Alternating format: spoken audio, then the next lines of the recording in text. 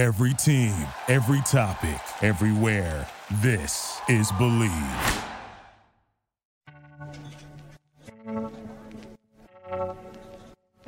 Hello, friends. Welcome to the Mosaic Life podcast. Before we get started, I would like to please ask you if you enjoy this conversation today, or if you've enjoyed any conversation with any of my prior guests, I would be so incredibly grateful if you would take just 2 moments of your time to leave a 5-star review on Apple Podcasts. That goes so far in helping others just like yourself discover the content that we have created here for you today. I am so incredibly excited to introduce you to my guest today. Eyal is truly one of the nicest human beings I've had the opportunity to talk with on this podcast, and he's exceptionally intelligent, which is abundantly clear through our conversation. Nir writes, he consults, and he teaches about the intersection of psychology, technology, and business. Nir previously taught as a lecturer in marketing at the Stanford Graduate School of Business and the Hasso-Plattner Institute of Design at Stanford. Nir co-founded and sold 2 tech companies since 2003 and was dubbed by the MIT Technology Review as the prophet of habit-forming technology. He is the author of 2 best-selling books, Hooked, How to Build Habit-Forming Products, and Indistractable, How to Control Your Attention and Choose Your Life. Indistractable has received critical acclaim, winning the Outstanding Works of Literature Award, as well as being named one of the best business and leadership books of the year by Amazon and one of the best personal development books of the year by Audible. The Globe and Mail called Indistractable the best business book of 2019. In addition to blogging at nirandfar.com, Nir's writing has been featured in the New York Times, the Harvard Business Review, Time Magazine, and Psychology Today. What I truly loved about this conversation is what I loved about the book and Nir himself. We don't need to demonize tech as much as we want to. What we need to do is learn and train ourselves how to use it responsibly. I can't tell you how many times I've been sitting at a stoplight or standing in line somewhere for a maximum of 30 seconds and just out of habit pulled out my phone and just stared at it. Not doing anything, but just stared at it because it became a coping mechanism for me to satiate my boredom. It's what Nir goes on to describe in his book, Indistractable, as well as what we talk about on the podcast as an internal trigger. The lessons in this podcast are vast, and the show notes are extensive, so I highly recommend you check those out at themosaiclifepodcast.com. And so without further ado, please welcome my guest, Nir Eyal. Nir, thank you very, very much. Right off the bat, I just want to say I really enjoyed Indistractable. It was a phenomenal book. I had heard about it sometime last year. I think actually listened to you on Kevin Rose's podcast, I think it was, and I've been intending to read it, and I've had many guests recommend it. So I just wanted to thank you for writing it because it's an extremely important work. Oh, thank you so much. I really appreciate that. Thank you for the kind words. It means a lot to me. Well, good. And I like how you kind of frame it as, especially in the beginning, when it comes to your daughter, it's a superpower, being indistractable, and it's something that we should strive to pursue, especially in our lives where we are full of constant dings and pings and reminders and everything pulling our attention away from us. Oh, my pleasure. Thank you so much for having me and for really diving into the book. It means so much to me after I spent 5 years on it. I wrote the book really for myself more than anyone because I've never been someone who has a lot of self-control or willpower. That's never been my strength. And I decided that, if I wanted to figure something out for myself, I have a good friend, Gresham Rubin, who's also an author who you may have read some of her books, but she always says that research is me search. And that was definitely the case for me, that I found that I was incredibly distractible, frankly, right? And I had been for years, that I would say I was going to exercise and I wouldn't. I would say I was going to eat right, tomorrow. I would say I was going to stay focused at work and not procrastinate, and yet another day would go by and that big project still was left undone. And so the turning point for me where I had to reconsider my relationship with distraction came when I was with my daughter one afternoon. And we had this beautiful day planned. We just had some quality daddy-daughter time together. And we had this book of activities that fathers and daughters could could play could play these activities together that were described in this book. So it was, do a Sudoku puzzle, make a paper airplane. And one of the activities in the book was to ask each other this question, that if you could have any superpower, what superpower would you want? And I remember the question verbatim, but I can't tell you what my daughter said, because in that moment, for whatever reason, I decided it was a good time to check my phone, and I started sending her a very clear message that whatever was on my phone was more important than she was. Right. And by the time I looked at my phone, she'd left the room and decided to play with some toy outside. And that's when I realized I had to reassess my relationship with distraction, that if I couldn't even stay focused on my own daughter, that something had to change. And so that's when I decided I really had to get to the bottom of why I kept getting distracted in all sorts of areas of my life. Yeah. And so that really started this journey to figure out the deeper psychology of distraction. Because, I tried the digital detoxes, which is kind of the tips that everybody gives you these days. Oh, it's technology's fault. But when I tried that, I got rid of my technology, and I got myself a flip phone for, I think it was like $12 off of Alibaba. And I got myself a word processor on eBay from like the 1990s, and it didn't have any internet connection.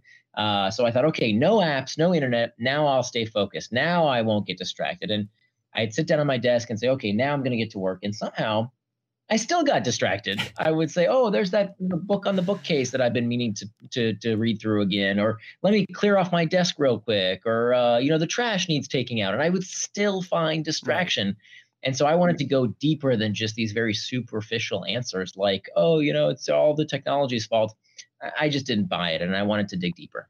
Yeah, and that's interesting. And I have to imagine, given that the book took 5 years from research or from conception to completion, how much did things change, both in obviously technology changes very quickly, it changes overnight. So did anything shift in the world in which we were living in during that 5-year period where you had one distraction on day one, but 5 years later, there's a new distraction?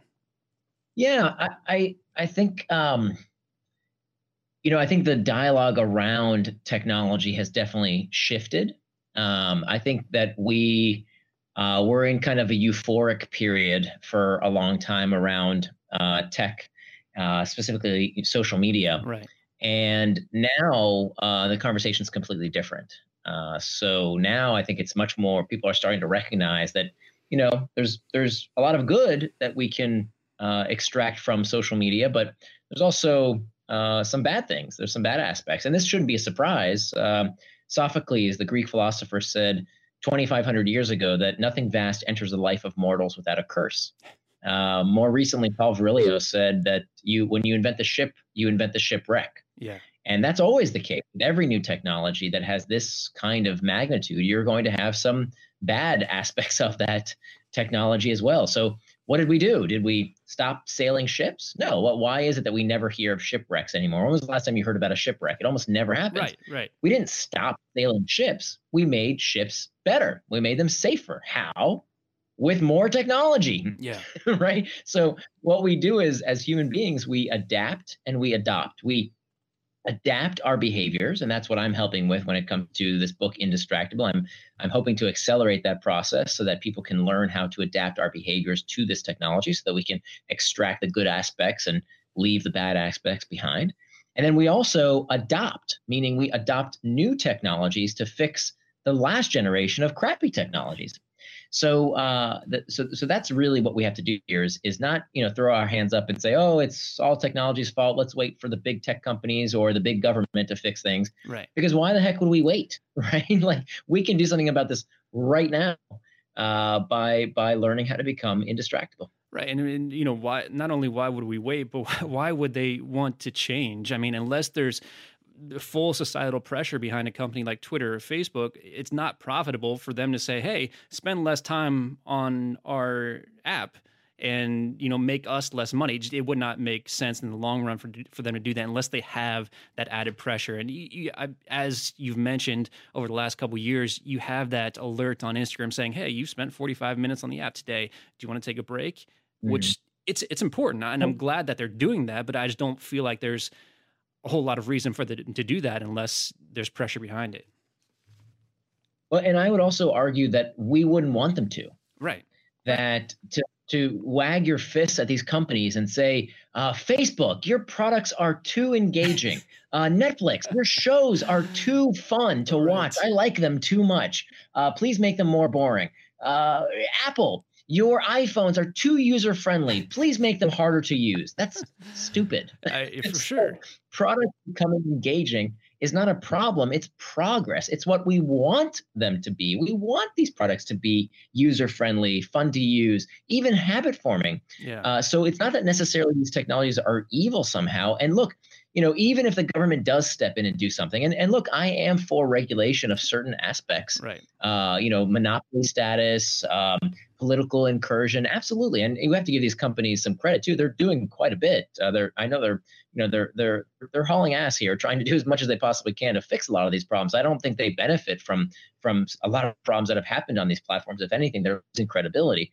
But to hope that somehow they're one day going to say, you know what, let's make our products more crappy so people don't use them as much. That's never going to happen. Oh yeah, for sure. And if just thinking about that, so let's say you're binging on a show on Netflix. I can't tell you how many times I've gotten pissed off at Netflix because it stops playing, says, "Hey, Trey, are you still watching?" Yes, I'm still watching. Why would I want to stop watching if it's actively on the television? So I get it. Point. Yeah. On the other hand, we get pissed off that we watch too much, right? Yeah. And it's never our fault. It's either the technology's fault for either enabling us or disabling us. And that's a really good point when you say, our fault. And I think, we don't want it to be our fault. And I think we, more and more, I think we see people, especially recently when it comes to criticism around technology, it's never their fault, right? It's always somebody else's fault, right? Whatever it is that I'm not doing with my life, it's always first, let me blame. Yeah. Right. Yes. Then maybe I'll think of something I can do. And of course, that's exactly backwards. Like you never hear in people's discussions about, well, actually, there's a lot you can do. How about turning off notifications? Have you started with that? Right. Like 2/3 of people with a smartphone never change their notification settings. 2/3 of people with a smartphone never change their notification settings. What? Right. Can we honestly say that these tech companies are addicting us, that they're hijacking our brains, and we haven't even taken 5 minutes to change the notification settings? And guess what? Once you do that, Zuckerberg can't reach into your phone and change those settings. Nothing you can do. Right. And so I think instead of waiting, we can do something about this ourselves right now. Absolutely. And one thing you said, which has really become the one-liner from this book that I've heard multiple people reference, time management is pain management. And if you really think about that, it becomes so true when we start talking about internal, external triggers. I can't tell you how many times I've been sitting somewhere and I've had a thought about my business and, oh crap, I've got anxiety. I need to do something to distract myself. So I pop open my phone and just kind of check out what's going on in the world so I don't have to sulk with what's going on in my own mind. It's tedious and it's ridiculous.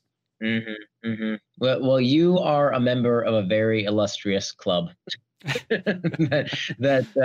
I absolutely did this all the time, and I still have to sometimes catch myself and be on guard for what we call these internal triggers that we tend to blame the external triggers, right? Yeah. It's about the thing outside of us. But my research revealed over the past 5 years that most distraction begins from within. It's not about the external triggers, it's about the internal triggers. Loneliness, boredom, fatigue, uncertainty, stress, anxiety. This is what we seek to escape from, which is why that, as you said, this is a key point of the book. And I think what differentiates my work from basically everything else I'd seen out there, which is all about, tips and tricks and life hacks, that none of these techniques work if you don't first understand what are you trying to escape from. That distraction and procrastination, they are not character flaws. They are not some kind of moral failing. For the vast majority of people, there's nothing wrong with them. You don't have some kind of, diagnosis. You don't need a pill to fix this problem. What you need is to understand what is the emotional discomfort you are trying to escape. That procrastination and distraction fundamentally are impulse control issues. Yeah. They stem from our inability to deal with these uncomfortable sensations in a healthy manner. And the good news is that we can learn what to do. We can all, very quickly adopt these tactics. You can learn this in hours to learn everything I have to say over these 5 years of research to start adopting these practices. But no matter what the distraction is, that's why the book isn't just about technology distractions. That's what people that's the distraction du jour. But I wanted the book to be about all distraction because if it's not one thing, it's going to be the other. So whether it's too much news, too much booze, too much football, too much Facebook, it doesn't matter. Fundamentally, the origin is always this desire to escape discomfort. Yeah. I think nowadays people are, well, I shouldn't even say nowadays. I'm sure it goes way, way back, but people don't like sitting with their own thoughts, which I think is what scares most people away from meditation, is that they're afraid to accept the thoughts that are going through their mind. And so they reach for their phone nowadays. But, what was it like, 15, 20, 50, 100 years ago? And I know you talk about technology and how it changes throughout the last century when the radio became commonplace, or, the newspaper even, or television, just things. Technology may change, but we don't evolve that quickly to change with it. Sure. Coffee shops. I was just reading just today about how during the Enlightenment period, that coffee shops were considered this place where, men would spend time wasting their days away, having nothing but conversation with each other. What a terrible waste of time that was. Even the bicycle. The bicycle was this horrible technology that was going to make women into lascivious, crazy beasts. I mean, really, this is what people said about pretty much every technology. Yeah. that it's always somehow melting our brain. And the reason is that we're always looking for an excuse. We would much rather blame anything, but to look inside. Yeah. Yeah, absolutely. So let's turn a little bit here and talk about the workplace, because there's a good chunk of the book that does that. And one key term that you mentioned, it struck a chord with me, because I recently had a guest on my podcast called her name was Ashley Mead, and she worked in big tech for a while. She worked for Pinterest, she worked for Amazon, and then she went back to school to become a psychotherapist. And now she has started a consulting business to help teams develop psychological safety, which you had that exact phrase in your book. So let's talk about psychological safety. Let's talk about how the workplace is full of distractions and how we can breed a better environment.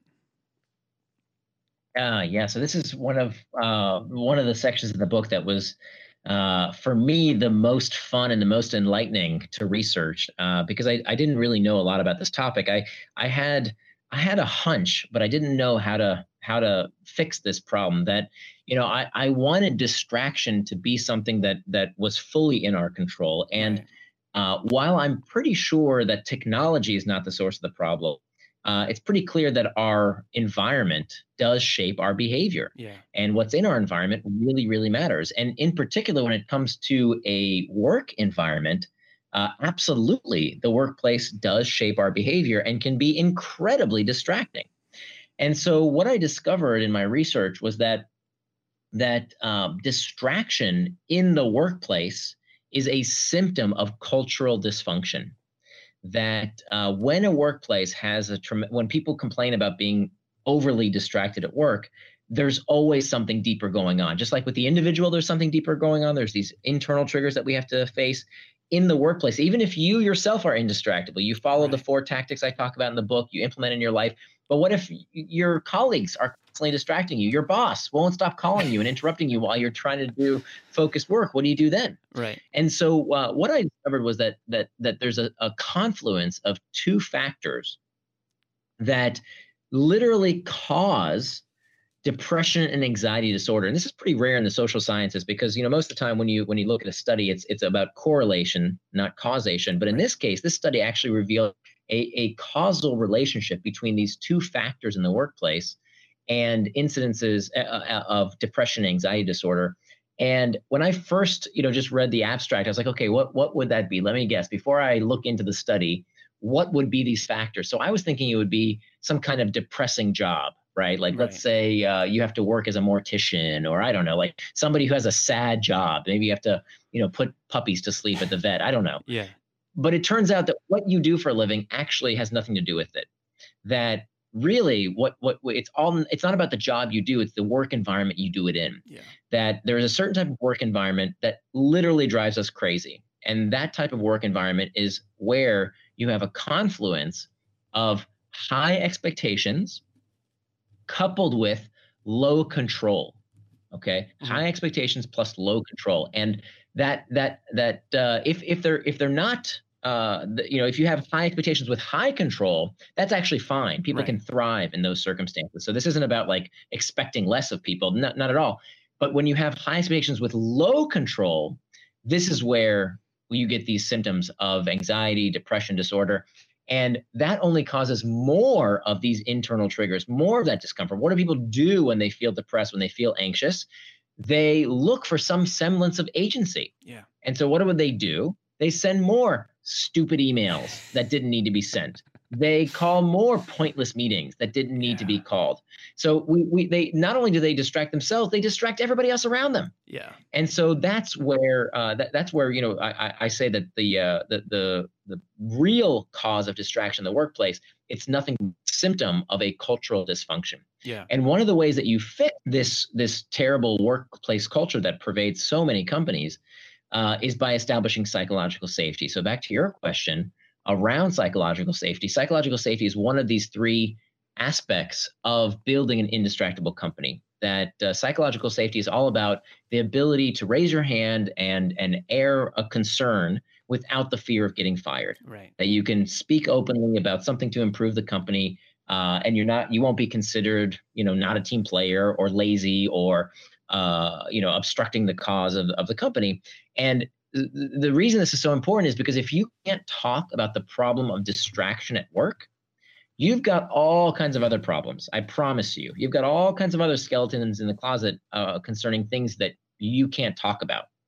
And so the companies that provide people with the psychological safety that they need to talk about distraction find that they can talk about all kinds of other stuff, right? All kinds of other dysfunctions at the company, all kinds of other things that can be fixed. So giving people psychological safety is the first tenet. The second tenet is to give people a forum to talk about these problems. And so I profile a few different companies, like, for example, the Boston Consulting Group, where they started with this case team of just 8 people, and they had them meet once a week and talk about how to give everyone what they call PTO, predictable time off. So that once a week, everybody on the team could have time when they didn't need to be on call. Yeah. And that was actually a big deal. Like, that had never happened before. And now it's actually something that has disseminated throughout the organization. It started with 8 people on one team, and now the entire company does it. So that's number 2, is giving people a forum to talk about their problems.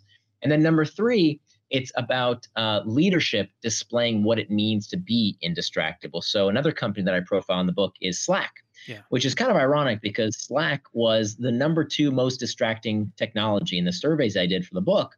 Number 1, you probably won't be surprised, was email. Email was called the most distracting technology. Number 2 was Slack or some other group chat app, but Slack is the biggest one in the world. And so I actually went to visit Slack headquarters, and I expected to find an incredibly distracted company. Right. Because if everybody seems to think that Slack is this tool that's very distracting, well, then nobody uses Slack more than the people who built it, so they should be the most distracted people on earth. But that's not at all what I found. It was a fascinating story. That in fact, they had this company culture that is very indistractable. And part of the reason why is because they live this ethos that people do their best work when they are not constantly distracted, when they are allowed time to think and to focus. Yeah. And so when you walk into Slack headquarters, if you go to the company cafeteria, you will see in bright pink neon letters, it says on the wall, you can't miss it, it says, work hard and go home. And they did. Like past 6 p.m., I love it. If you post a message to Slack, you are chastised. That is against company culture. We don't do that at Slack. Yeah. That is what they'll tell each other, because everyone from Stuart Butterfield, the CEO, on down, lives this ethos of letting people do their best work requires them to not be constantly distracted. And so that's the third tenet, that management needs to exemplify what it means to be indistractable. Yeah, and I love that. And what I loved about that Slack, I guess, anecdote was the fact that they actually have channels built into their internal teams on Slack where you can talk about grievances within the company. And that's just not something that you generally see, at least not in my experience. When, like you said, when you speak out, you can put your actual career at risk. And so having that psychological safety, being able to actually talk openly about how you feel about your day-to-day life within a company it's extremely valuable and important. Totally. Yeah. So it's, I mean, and that's that second tenet of giving people a forum to talk about these problems. So yeah, at BCG, they have, they have meetings in the real world. At Slack, they have these conversations over Slack. Right. But the point is not, do everything your employees want. That's not what I'm saying. Sometimes management needs to make difficult decisions, which some employees can disagree with. Right. The idea here is to give people a forum to talk about their issues and to know that they're being heard. That's the important bit, because of course, when you feel heard, you have not only more psychological safety, you also have more agency, right? So now you're increasing that low control aspect. Now you're giving people more agency, more control. They feel like they have an influence in the company. Absolutely. And so let's talk a little bit more about leadership, because I think that's a really good point that needs to be harped on more often. One of the things that I've noticed is that just because you're in a leadership position does not mean you're a good leader, a good or effective leader. And so when it comes to distilling these messages and these ideologies throughout a company, how much of it needs to come from the top down? I have to imagine a fair amount of it does, but it also has to be, something that the employees live and breathe too. So how does that generally shake out when it comes to creating these systems? Yeah. So it's, there are a lot of things that we can do as, if you're in a position of power. So if you are a manager, then you have a lot more influence, right? Because leadership flows downhill. And so people will always look to what the leader is doing. If you are constantly checking your phone, well, you're setting an expectation that you expect people to be equally as responsive. So you're going to set that tone, whether you like it or not. But even if you're not in management, you can also influence your company just by being indistractable yourself. You can do things like manage your manager. There's a part in the book where I talk about time boxing as a very effective alternative to keeping a to-do list. Many people don't know that running your life with a to-do list is probably the worst thing you can do for your personal productivity. And so, I propose this technique that I didn't make it up. It's been around for decades. This practice of making a time box calendar where you decide in advance what you will be working on, and then sharing that calendar with your supervisor, with your manager. And this is called schedule syncing. So you sit down once a week, you show them your time box calendar, what you will be doing during your working hours.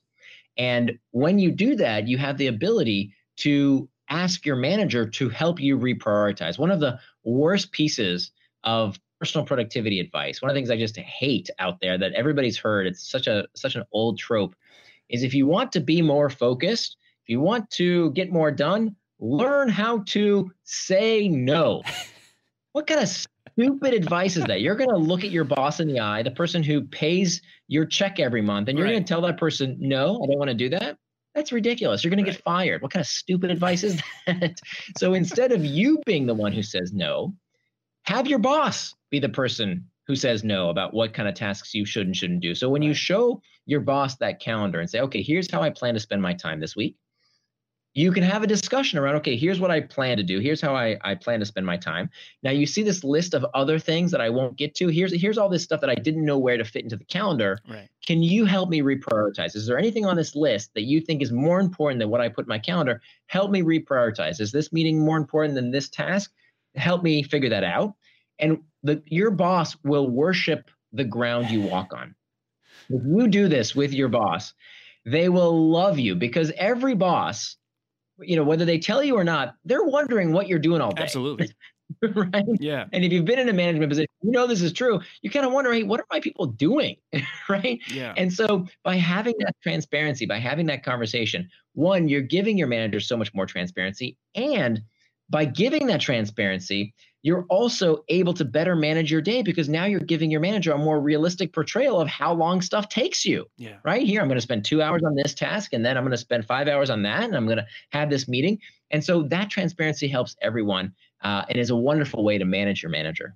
Yeah, and you're putting yourself on the same team as your manager as well, and vice versa, as opposed to going head to head with your day-to-day schedule, which I think a lot of times people do, because again, their managers don't know how hard or what that they're working on. So having that cohesiveness, that's got to be a great feeling for all involved on that team.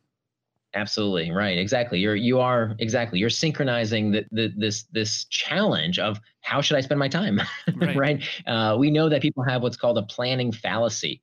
That if you just use that to-do list methodology that I hate, I'm on a mission to destroy running your day on a to-do list. Not that I'm against writing down what you need to do. Right. I'm against the practice of waking up in the morning and saying, "What do I do? Let me look at my calendar." Or, I'm sorry, look at my to-do list rather than looking at my calendar. If you wake Right. up in the morning and the first thing you do when you get to work is look at your to-do list, you've already lost, right? Because you're going to do the easy stuff. Sure. You're going to do the fun stuff.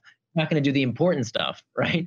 What you need to do is look at your calendar. Your calendar is your best to-do list. So when you synchronize your schedule with your boss, you learn together how long certain things take. And so now you're reassessing, hey, I didn't realize, your boss will say, I didn't realize that project took so much time. You know what? Given how much time this has historically taken, maybe this is something we need to hire somebody else to help with, or dump it all together because this other priority is much more important. But you can't know that unless you do this schedule sync. And by the way, it takes about 15 minutes a week. Yeah. So Monday morning, you sit down with your colleague, 15 minutes, you're on the same page, move on. Yeah. That's great advice. I love that. And I feel like it hopefully will get everybody on your team on the same page. So Indistractable came out in 2019, and I'm curious, we talked a little bit before getting started here of, where you're settling down right now, what life has been like for you and over the past year. When you wrote this book, did you imagine the world would be spending so much time in their own homes in 2020? No, in fact, I was telling my wife the other day, I told her that I am so glad I wrote this book, because the world has suddenly become such a more distracting place, Yes. right? I thought the world was distracting before COVID, and now it's only more distracting, right? Not only is the world, gone crazy in terms of what's happening in the news, Right. but now that we are working from home, we have all these new distractions that we didn't have before. Oh, and let's add on top of that, if you have kids, now you have to homeschool them too. Absolutely. There's all these new distractions in the form of our kids as well. And so people, I think, are really struggling with this problem. This is almost a universal problem now. It's one distraction or another.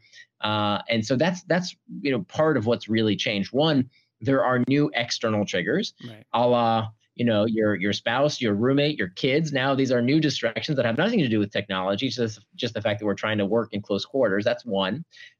Two, our schedule now is all messed up because we don't have the constraints we used to have of, wake up in the morning, get the kids fed, drive to work, have meetings. We don't have that anymore for many of us who are not going into the office anymore and working Right. from home. We have this big open day, which in fact, sounded good, but now we're learning can actually really be maddening, that we need constraints to do our Absolutely. best work. Well, the good news is you can impose those constraints on yourself. You don't need a boss to tell you that. You can decide your own calendar and then synchronize, as we said earlier, with your boss, as opposed to having the constraints we used to have of, go, get your butt in this chair in the office. Now you don't have to do that. So you should actually have more time to do what you really want to do. Right. And then I think the third thing that's really changed is that there are more internal triggers today, that I think the world is just a scarier place, a more uncertain place, a more stressful place than it was before Corona, for good reasons. Yeah. And so for many people, if you're not equipped to deal with all these new uncomfortable sensations, you have more things to run away from, Yeah. right? When you feel uncertain, watch more news. When you're lonely and disconnected, go on social media. When you're bored, oh my goodness, endless options of things you could do while you're bored. And so if you don't know how to deal with that discomfort in a healthy way, Now that you're feeling more of those internal triggers, you're more likely to get distracted. So yeah, I think the need for folks to understand this methodology is off the scale now. Yeah, and so in terms of dealing with these triggers, I mean, we can shut off our phones, we can turn off the TV, but we're still there with our internal triggers, with our thoughts. And so how, I mean, is this something that we cope with? Is it something that we learn to deal with? Is it something that we learn to change? What's the best course of action in today's day and age to make sure that we're not being driven insane? Yeah. So there are many techniques we use to master these internal triggers. There's over a dozen different things we can do. Basically, I apportion them into three big strategies. First is to reimagine the trigger. The second is to reimagine the task, and the third is to reimagine our temperament. I'll just give you just a couple of techniques that I find are very, very useful, particularly with the reimagining the trigger category, which is where we learn to master these internal triggers by seeing them differently.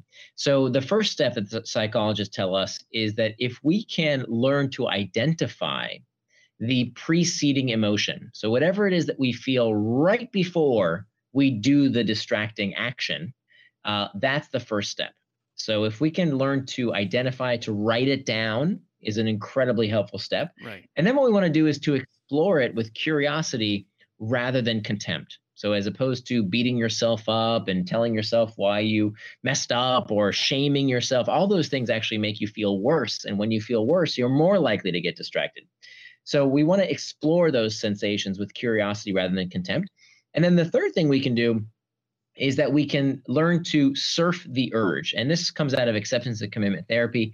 This is a technique that acknowledges that these internal triggers, these uncomfortable sensations, they're never permanent. They feel permanent, right? When we feel these uncomfortable emotional states, loneliness, boredom, anxiety, fatigue, they feel like they're going to be there forever, but they never are. So if we can learn that they are temporary and then surf them like a surfer on a surfboard, this is how we can overcome them. How do we do that? One technique that I like to use almost daily is called the 10-minute rule. And the 10-minute rule acknowledges that abstinence is not always the best strategy. That many times abstinence, telling yourself, no, don't do it, can backfire, especially with things that you can't escape from. When the external triggers are all around us, right? When there's technology always in our pockets, when we can always find a distraction here or there, a temptation lurks around every corner. Strict abstinence is not helpful because it's almost like if you think about like pulling on a rubber band. Right. So when you pull on a rubber band, you pull. Eventually, you can't pull anymore. And when you let go, the rubber band doesn't just stop where you started to pull it. No, it ricochets across the room. And that's how abstinence oftentimes feels. That when we tell ourselves, don't do it, don't do it, don't do it, don't do it, don't do it, don't do it. Okay, fine, I'll do it. That release of the tension feels good. It's almost like if you really have to pee and you've been holding it for a long time and then you finally relieve yourself. That relief feels good. And so your brain begins to associate when you tell yourself, don't smoke that cigarette, don't eat that chocolate cake. The relief of not having to tell yourself not to do something actually is recorded in the brain as a positive association, right? Yeah. So we're learning this about smoking, which, of course, is highly addictive, potentially addictive, that it's not about the nicotine per se. That most smokers report they don't even like when they actually are mindful of smoking, they don't actually like it. Now, nicotine definitely has a sensation, right? It makes your body feel a certain way, but it's neutral. It doesn't necessarily feel good to everyone. It's that they have the association that this is what it feels like to not have to tell myself not to do what I wanted to do. So you don't want to get yourself in that rumination loop of obsessing about this thing you're not allowed to do. So what you want to tell yourself is don't tell yourself no, tell yourself not yet. Okay? Not yet, meaning I can give in to that temptation, but not right now. I can give into it in 10 minutes, hence the 10-minute rule. So many times, while I write, writing for me, I've written 2 bestsellers and hundreds of blog posts now. And writing never comes easy. It's always hard. And it's full of these internal triggers, right? It's kind of boring sometimes. I'm full of doubt. I'm full of fear. Is anybody going to like this? Am I wasting my time? What is this all about? All I want to do is go check some email or, scroll social media or see what's happening in the news. just to escape that discomfort. But instead of doing that, what I'll do is I'll take out my phone and I'll say, set a timer for 10 minutes. I'll put my phone down. And my job now is to either get back to the task at hand. Okay, so either get back to writing or to surf the urge by focusing on that sensation with curiosity rather than contempt for just 10 minutes, right? Just asking myself, okay, what's going on here? What am I feeling? Just processing that sensation. And if I can just wait out those 10 minutes, right, with curiosity, genuine curiosity, not white knuckling it, but just exploring where that's coming from. And I teach you how to have this dialogue with yourself during that time. 9 times out of 10, by the time the alarm clock goes off and the 10 minutes are up, I've forgotten what I'm waiting for. I'm already back at work. I'm already writing. And I don't feel that sensation. I don't feel that urge anymore. And so this is very effective if you're trying to resist that piece of chocolate cake that you're trying not to, indulge in too much sugar, or resist that cigarette, or resist social media, whatever the case might be, whatever distraction you're trying to fight. This technique of the 10-minute rule can be a very effective technique. Yeah, and that's extremely important. And that's something that we can internalize, and we, like you said, you have that conversation, that dialogue with yourself, and it helps you realize, okay, what are my motivations here? Why am I doing this?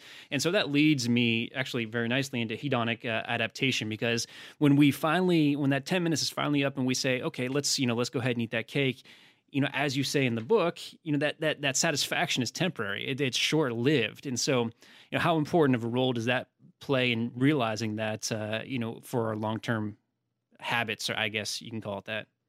Yeah, so I talk about hedonic adaptation as this well-known phenomenon that the brain doesn't keep us satisfied for very long. Right. That it's one of these aspects of our psyche that keeps us perpetually dissatisfied.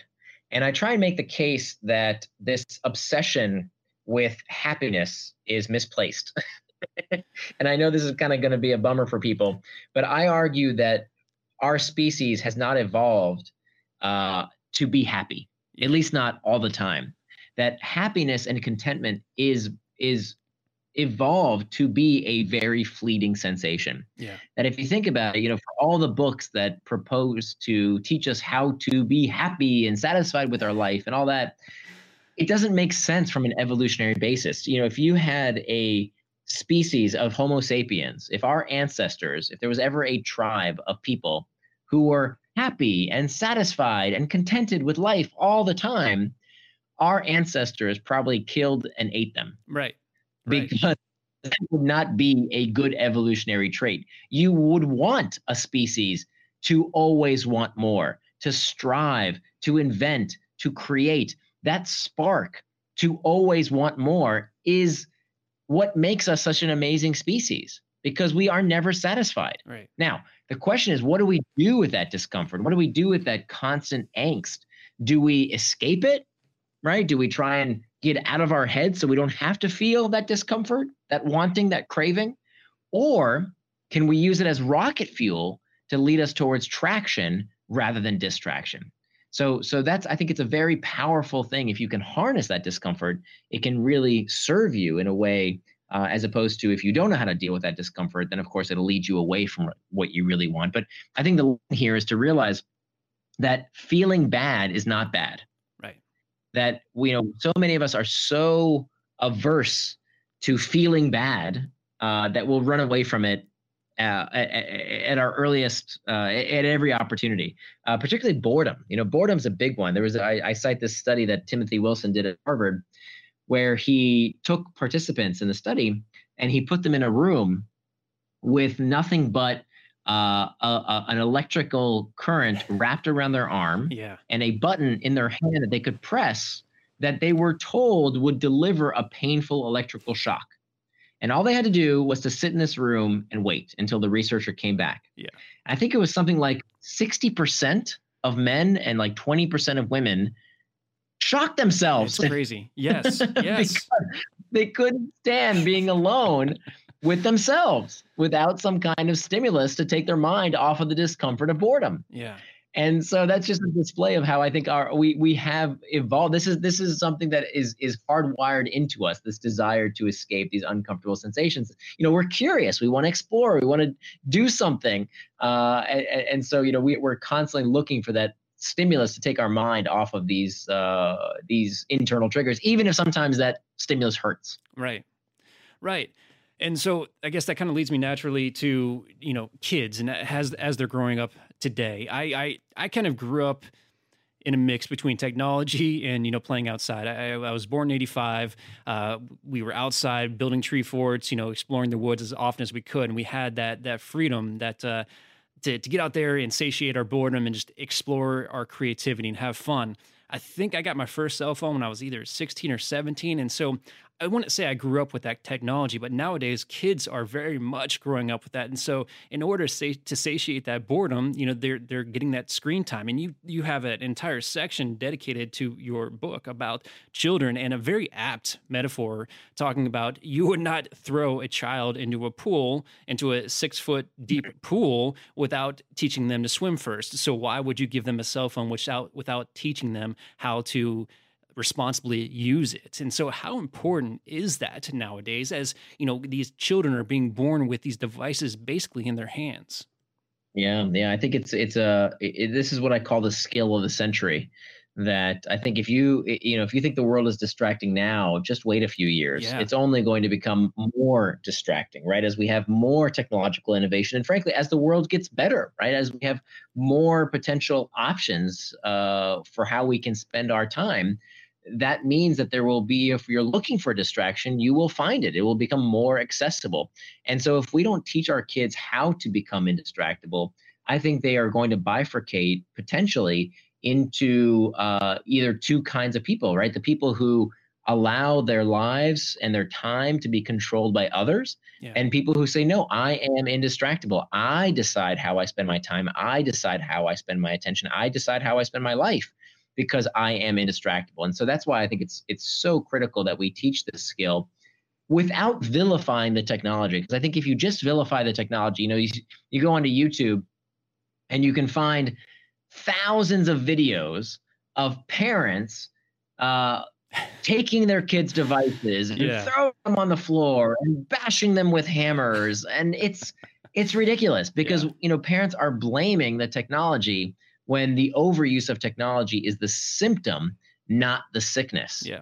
And I think by being so short-sighted, it's so predictable, right? It's so obviously not the answer, right? That every generation of parents thinks, oh, this is why my kid acts crazy, right? When I was a kid, it was rap music. Oh, that's turning these kids into violent super predators. And before that, it was, what was it before that? Oh, it was heavy metal. Yeah. Heavy metal was making kids into Satanists. And before that, it was the television set was melting your brain. And before that, it was comic books. I mean, every successive generation has this freak out moral panic, and it's never the cause. Right. The real cause is always something deeper. And I think particularly with this generation, they are highly deficient on what I call psychological nutrients. That there's a over 40-year-old theory of human flourishing and well-being, which is called self-determination theory. And self-determination theory, every psychologist on the face of the earth knows self-determination theory. It's a well-established, well-studied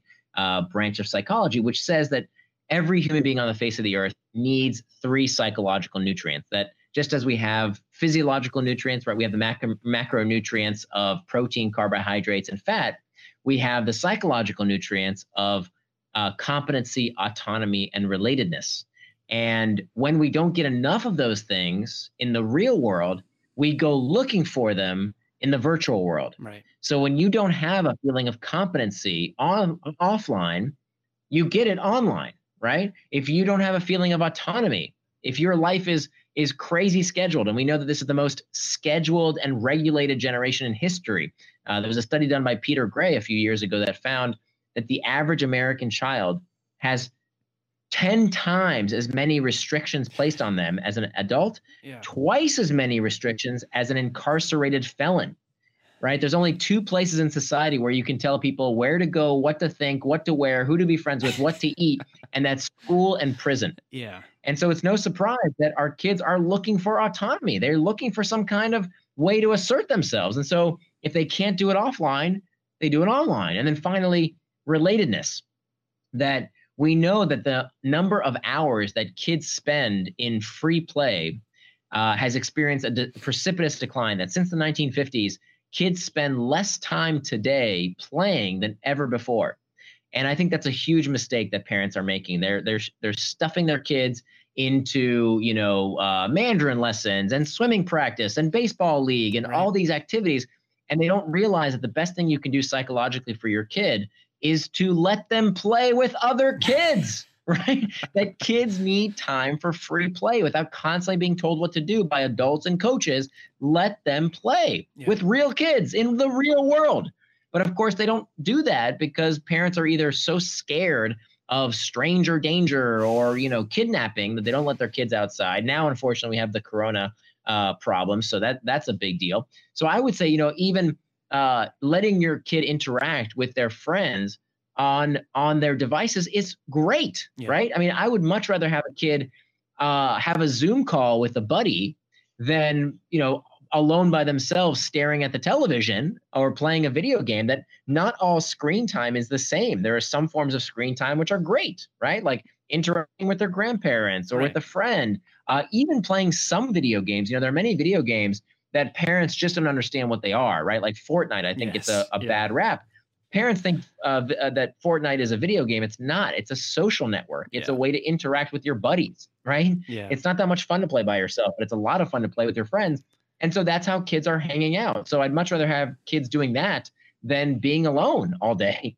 And so we need to find ways to get kids, even especially after this corona epidemic is over, we need to make sure that kids have time in their day for that free play that's so important for their mental health. Absolutely. And, you mentioned your book, the way you set up screen time with your daughter. It was, I'd like for you to tell that because you give her the autonomy to make that choice. Right. I think that's powerful.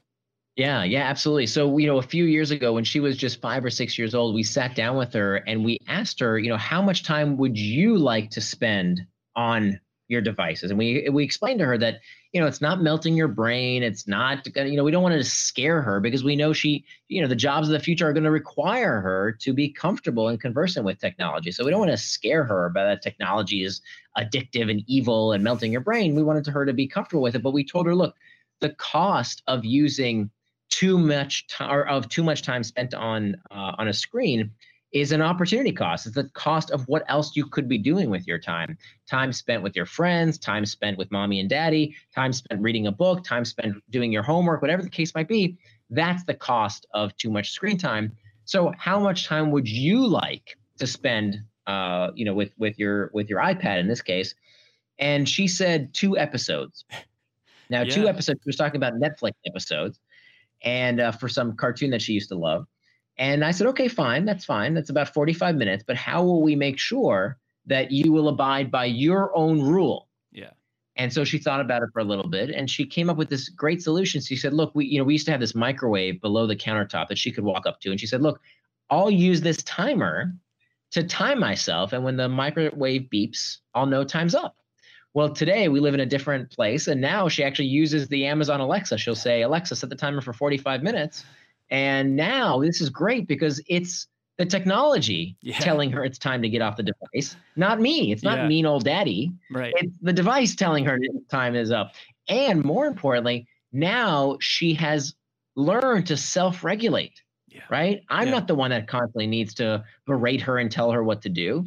She has learned this essential skill of knowing how to make time for the certain things in her life that she wants. It's fine. There's no problem with 45 minutes of screen time as long as it's age appropriate. Absolutely. But she's regulating herself. Yeah, that's fantastic. I love hearing that. And I love the technology piece, how it's come full circle. It's really great to hear that you are instilling a certain respect for technology and not vilifying it, but showing her that it's powerful, it can be very useful as long as it's done correctly. And I really love that. And I think, by the way, I do want to interject just a couple of things. There are some ground rules, right? So for example, if you're a parent of a child who is less than 13 years old, please don't let your kid go on social media. Okay. Yes. The social media companies tell you the age limit is 13. You cannot be under 13 years old and use social media. Why the heck are parents giving their kids a product that the manufacturer says don't let your kid use? Right.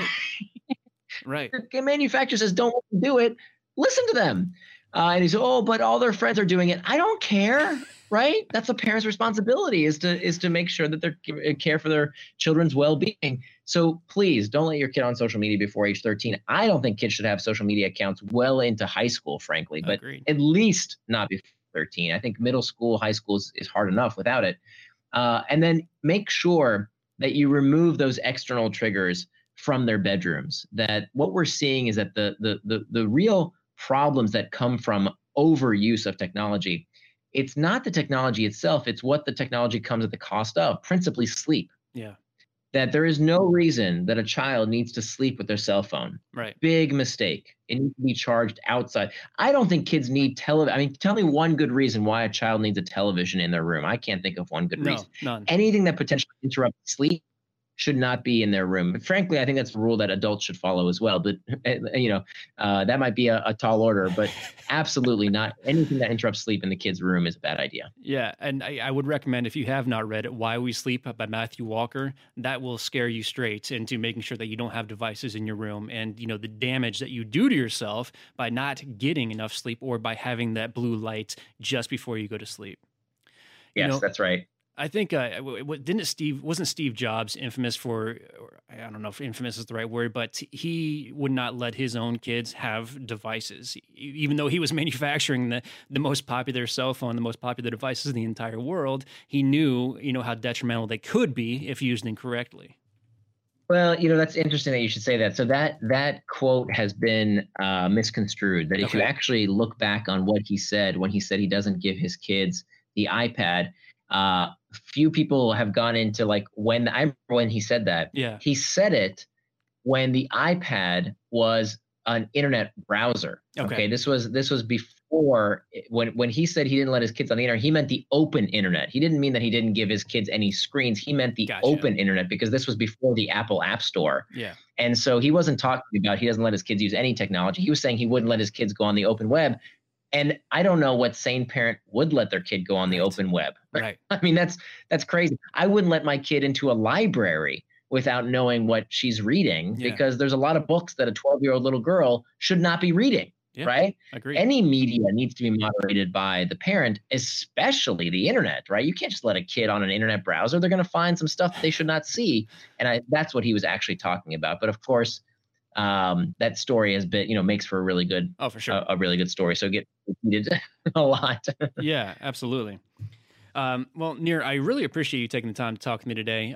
Before we wrap up, I want to ask you a couple of final questions. What are you currently working on? Obviously we talked a little bit about, as you were writing this book and, as it became published, you never expected 2020 to happen. So I'm just curious, what your life looks like now. Are you writing your follow-up book to that, and how to deal with technology in a pandemic, or what's currently on your plate?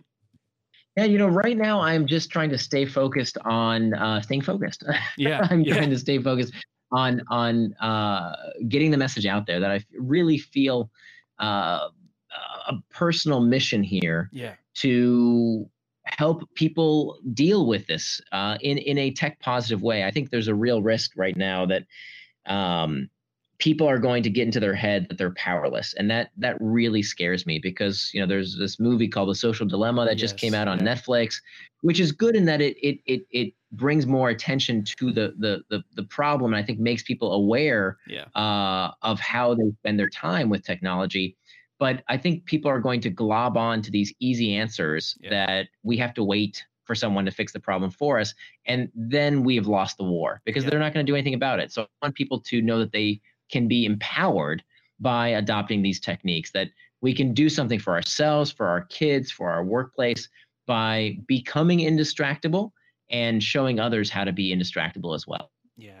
So that's what I'm doing. In regard to that particular documentary, it's certainly with a bit of irony that I see so many people posting about how important this documentary is on social media. I don't know. I don't know if the irony's lost on them or not, but it's been interesting to see. It's true. I see that a lot as well. But I kind of have mixed emotions about it. Obviously, I do think it's good that it's part of the conversation, but it kind of drives me nuts that people are content with not doing anything about it. Yeah. Other than waiting for someone to fix the problem for them. Absolutely. Well, in regard to, getting this message out in regard to making sure that people understand that they're capable of becoming indistractable, what resources are you looking for, whether it's or not it's buying the book, or preaching the good word, what resources do you need to continue help growing and, getting this message out into the public? Oh, thanks. So if anybody's interested to learn more, then you can certainly go to my blog, nearandfar.com. There's actually an 80-page workbook there that you can download, whether you buy the book or not. Irregardless, you can get that 80-page workbook. We actually cut it from the book because the book got too long. So now it's available to you for free at nearandfar.com. And the book is called Indistractable: How to Control Your Attention and Choose Your Life. And it's available wherever books are sold. And other than that, if anybody wants to reach out, or if you have any questions, if you read the book, I make time for readers I do these office hours every week. So if I can be helpful, you can sign up right on my blog to ask me any questions. Anything else, feel free to find me on social media. As long as you use it on your schedule, right. Feel free to reach out. I love that domain name, by the way. Hopefully you get compliments about it all the time. It's fantastic. Thank you so much. So one last question before we wrap up. Something I love asking all my guests, because it makes it feel like I'm getting secret insider advice to, how they live, these high performers, how they have gotten to where they are. It's, if you had to pick one life-changing book that you read and you knew that this was going to have an astronomical effect on your life, what would that book be? And I'm curious, why that book did change your life. That's a good question. So I often get asked what were my favorite books, but you're asking for what's a life-changing book.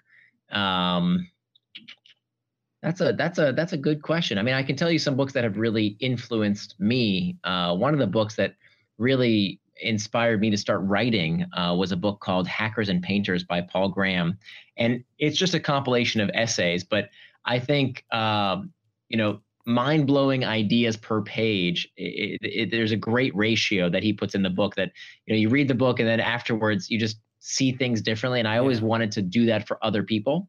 So I think if you want to read a great essayist, I think that would be a book I'd recommend, Hackers and Painters. That's fantastic. And there's so many great ones out there. When I was a kid, I read this book, Surely You're Joking, Mr. Feynman. If you know the work of Richard Feynman, I think he is probably responsible for me being a contrarian in many ways. Yeah. If everybody believes one thing, then that's a pretty good indication that you should look into it and make sure that it's not wrong, because many times it will be wrong. Yeah. And I think Richard Feynman very much was about calling BS on things. And so I think that I remember I read that in like middle school, and it really had an impact on me. That's fantastic. Yeah, I will link both those books to the show notes.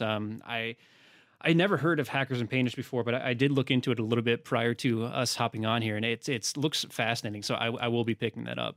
But seriously, Nir, another good one that will blow your mind, actually, that I think everyone should read. This is a good one, and it's a fairly recent book called Factfulness. Okay. By Hans Ronsling. I think everybody should read that, because I think it's another one of those books that you just won't realize how skewed your perception of the world is. You probably, many people, he just passed away, but he gave these incredible TED Talks that always would blow people's minds. And then this book was no less wonderful.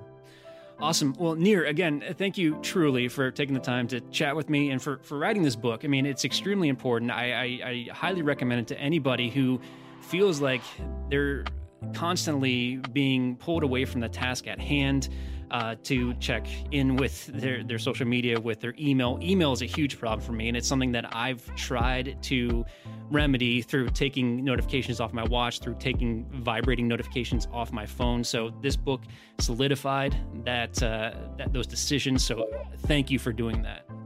Oh, my pleasure. I'm so glad you got so much out of it. And I really appreciate that. That really makes my day. Thank you for saying that. Good. Well, again, thank you for doing this. And I look forward to hopefully talking again soon. Sounds great. All right. Take care. One more time, I would like to extend a huge thank you to Nir for joining me on the podcast today. It was a fantastic conversation, and it was so enlightening being able to speak with the author of a book that's had such great influence on my life. So again, thank you, Nir. And to all of you who have taken time out of your day to listen, thank you. I truly appreciate you, and I highly recommend you check out the show notes. Nir has provided a bunch of resources that we discussed throughout the episode. All of those are linked in the notes, both on your podcast player as well as at themosaiclifepodcast.com. If you check nothing else out, be sure to check out Nir's website, nirandfar.com, where you can find additional resources on his books and his writing.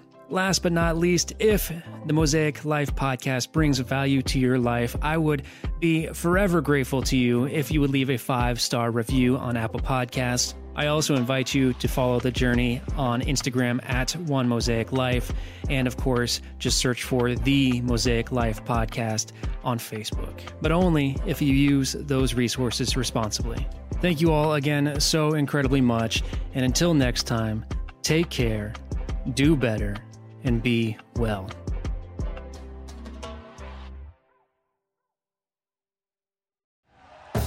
Thank you for listening to Believe. You can show support to your host by subscribing to the show and giving us a 5-star rating on your preferred platform. Check us out at Believe.com and search for BLEAV on YouTube.